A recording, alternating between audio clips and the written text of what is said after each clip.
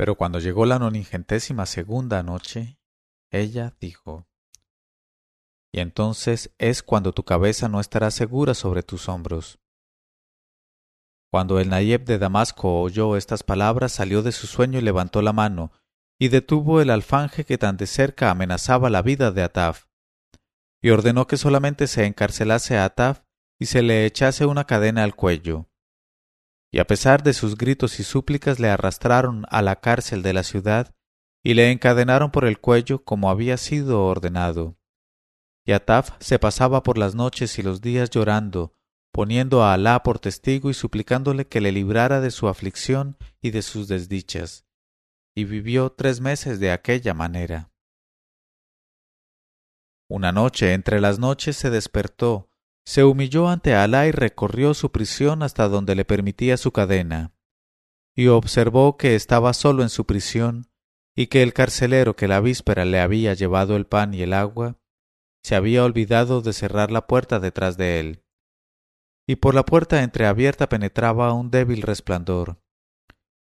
Y al ver aquello, Ataf sintió de pronto que se le henchían los músculos de una fuerza extraordinaria, y alzando los ojos en dirección al cielo de Alá, hizo un gran esfuerzo y de primera intención rompió la cadena que le sujetaba, y a tientas, con 1000 precauciones, se aventuró por los recovecos de la cárcel dormida y acabó por encontrarse ante la propia puerta que daba a la calle.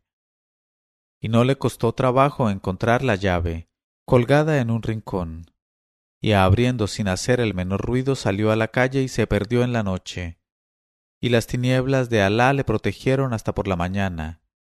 Y no bien se abrieron las puertas de la ciudad, salió él mezclándose con la muchedumbre y apresuró su marcha en dirección a Alepo. Y después de largas caminatas llegó sin contratiempo a la ciudad de Alepo y entró en la mezquita principal. Y se encontró allí con un grupo de extranjeros que se disponían de modo manifiesto a partir. Y les preguntó a dónde iban, y le contestaron: a Bagdad. Y al punto exclamó Ataf: ¿Y yo con vosotros? Y ellos le dijeron: esa es la tierra a que pertenecen nuestros cuerpos, pero nuestra subsistencia está al lado de Alá solamente. Y partieron con Ataf entre ellos. Y al cabo de 20 días de camino llegaron a la ciudad de Kufa, y prosiguieron el viaje hasta llegar a Bagdad. Y Ataf vio una ciudad con grandes edificios y elegante, y rica en palacios magníficos que ascendían hasta el cielo, y en deleitables jardines, y contenía por igual a sabios y a ignorantes, a pobres y a ricos, a buenos y a malos. Y entró él en la ciudad con su traje de pobre, con un turbante sucio y desgarrado a la cabeza, y una barba inculta y cabellos demasiado largos. Y era lamentable su condición. Y franqueó la puerta de la primera mezquita que encontró. Y hacía 2 días que no había comido, y estaba sentado en un rincón descansando y reflexionando tristemente, cuando entró en la mezquita un vagabundo, de la especie de los vagabundos que mendigan a las puertas de Alá, y fue a sentarse precisamente enfrente de él, y se descargó un zurrón viejo que llevaba al hombro, y lo abrió y sacó un pan, luego un pollo, luego otro pan, luego confituras, luego una naranja, luego aceitunas, luego pasteles de dátiles y luego un cohombro. Y el hambriento Ataf veía con sus ojos y olía con su nariz.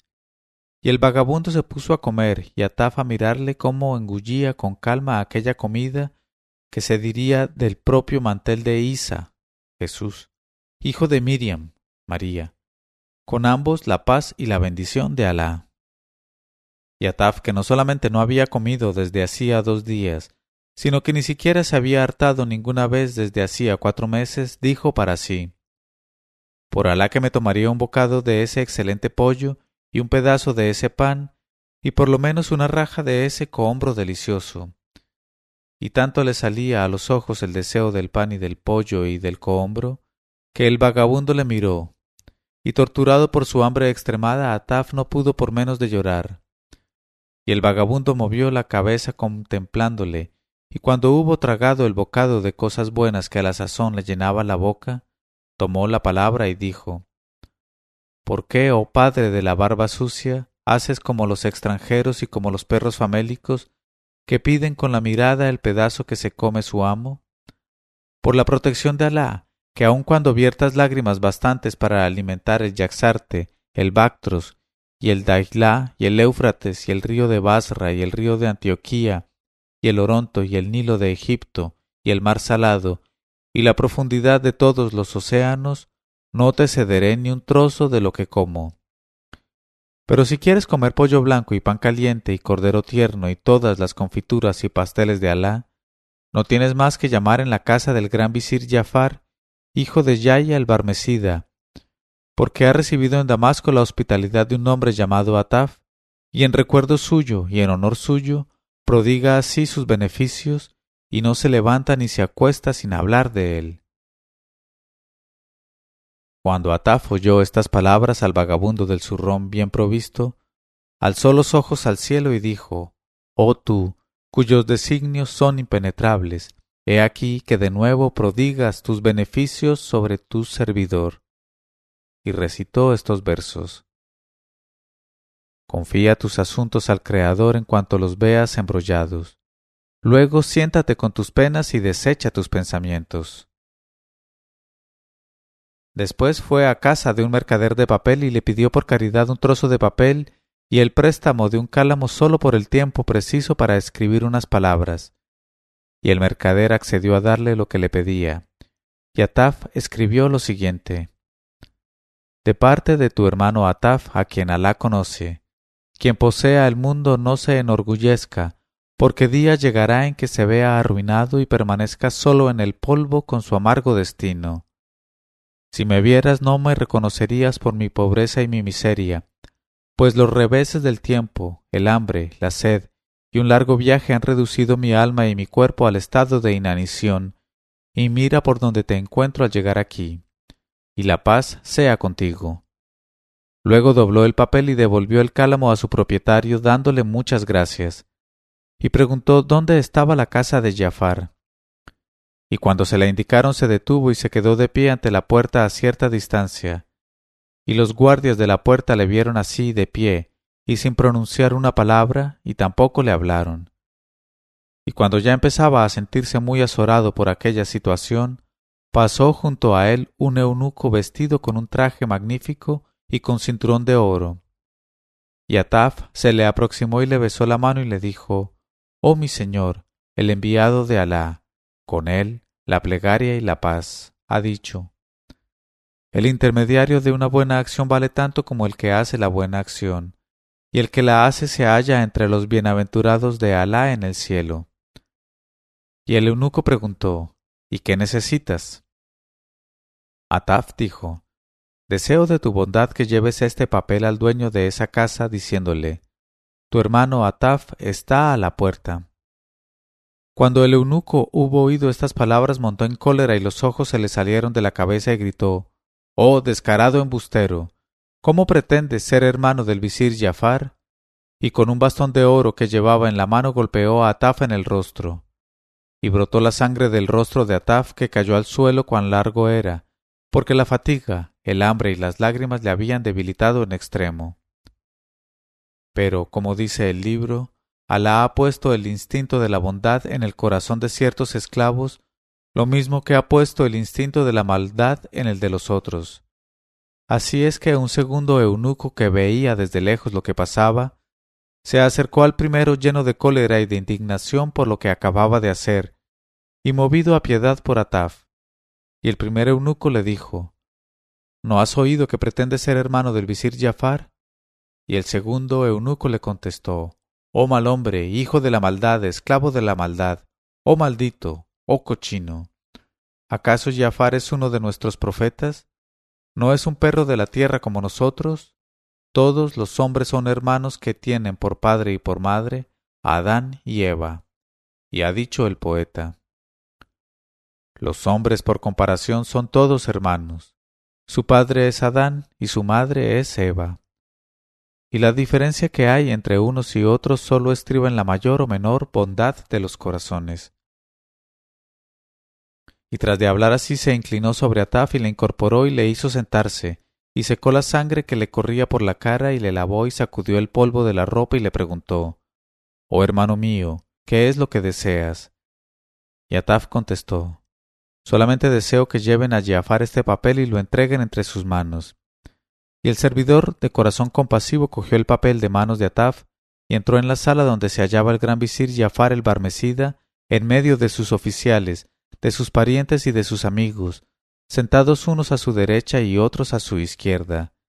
Y todos bebían y recitaban versos, y se regocijaban con música de laúdes y de cantos deliciosos.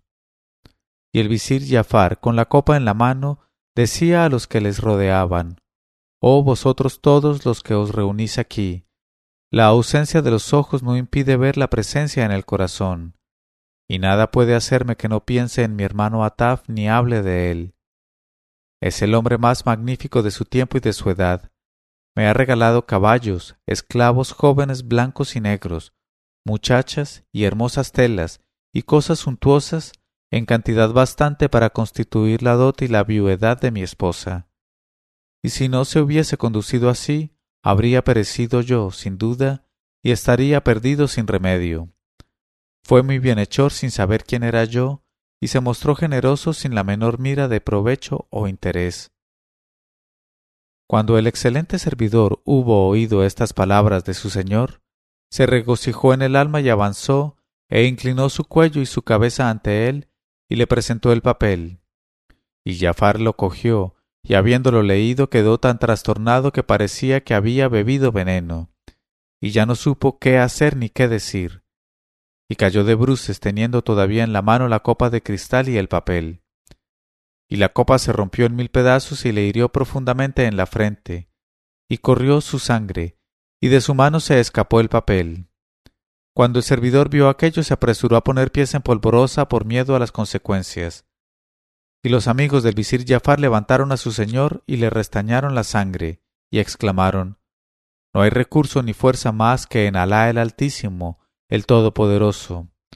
Estos malditos están siempre afligidos del mismo carácter, turban la vida de los reyes en sus placeres e interrumpen su buen humor. Por Alá, que quien ha escrito este papel merece sencillamente ser arrastrado a casa del walí para que le aplique 500 palos y le meta en la cárcel». Y acto seguido los esclavos del visir salieron a la búsqueda del que había escrito el papel, y Ataf evitó la pesquisa diciendo: «Es mío, oh señores». Y se apoderaron de él y le arrastraron a presencia del walí y pidieron para él 500 palos, y el walí se los concedió, y además hizo escribir en las cadenas de Ataf: «Cadena perpetua». Así se portaron con Ataf el generoso, y de nuevo le arrojaron a un calabozo donde estuvo aún 2 meses, y donde se perdieron y borraron sus huellas. Y al cabo de estos 2 meses le nació un niño al emir de los creyentes, Harún al-Rashid, quien con tal motivo ordenó que se distribuyesen limosnas y se hiciesen dádivas a todo el mundo, y que se libertase de cárceles y calabozos a los presos, y entre los que se soltaron se encontró Ataf el generoso. Cuando Ataf se vio libre de la prisión, débil, hambriento, arruinado y desnudo, alzó sus miradas al cielo y exclamó: «Gracias te sean dadas, Señor, en toda circunstancia». Y sollozó y dijo: «Sin duda he sufrido todo esto a causa de alguna falta cometida por mí en el pasado, pues Alá me ha favorecido con sus mejores beneficios, y yo le he correspondido con la desobediencia y la rebeldía. Pero le suplico que me perdone, aunque haya ido demasiado lejos en el libertinaje y en mi abominable conducta».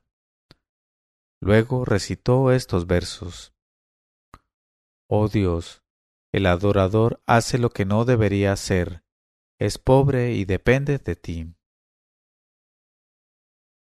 En los placeres de la vida se olvida, y como lo hace por ignorancia, perdónale sus culpas. Y todavía vertió algún llanto más y dijo para sí: «¿Qué voy a hacer ahora? Si parto para mi país, tan débil como estoy, moriré antes de llegar, y si por suerte mía llego, no habrá ninguna seguridad para mi vida a causa del Nayeb. Y si me quedo aquí entre los mendigos, mendigando yo también, ninguno de ellos me admitirá en la corporación, ya que nadie me conoce, y no podré proporcionarme a mí mismo la menor ayuda ni la menor utilidad. Por eso lo que voy a hacer es abandonar mi destino al dueño de los destinos. En este momento de su narración, Sherazada vio aparecer la mañana y se calló discretamente.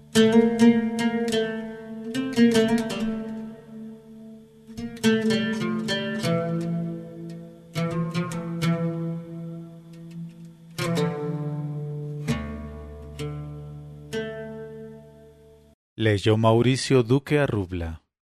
1001noches.co 1001noches.co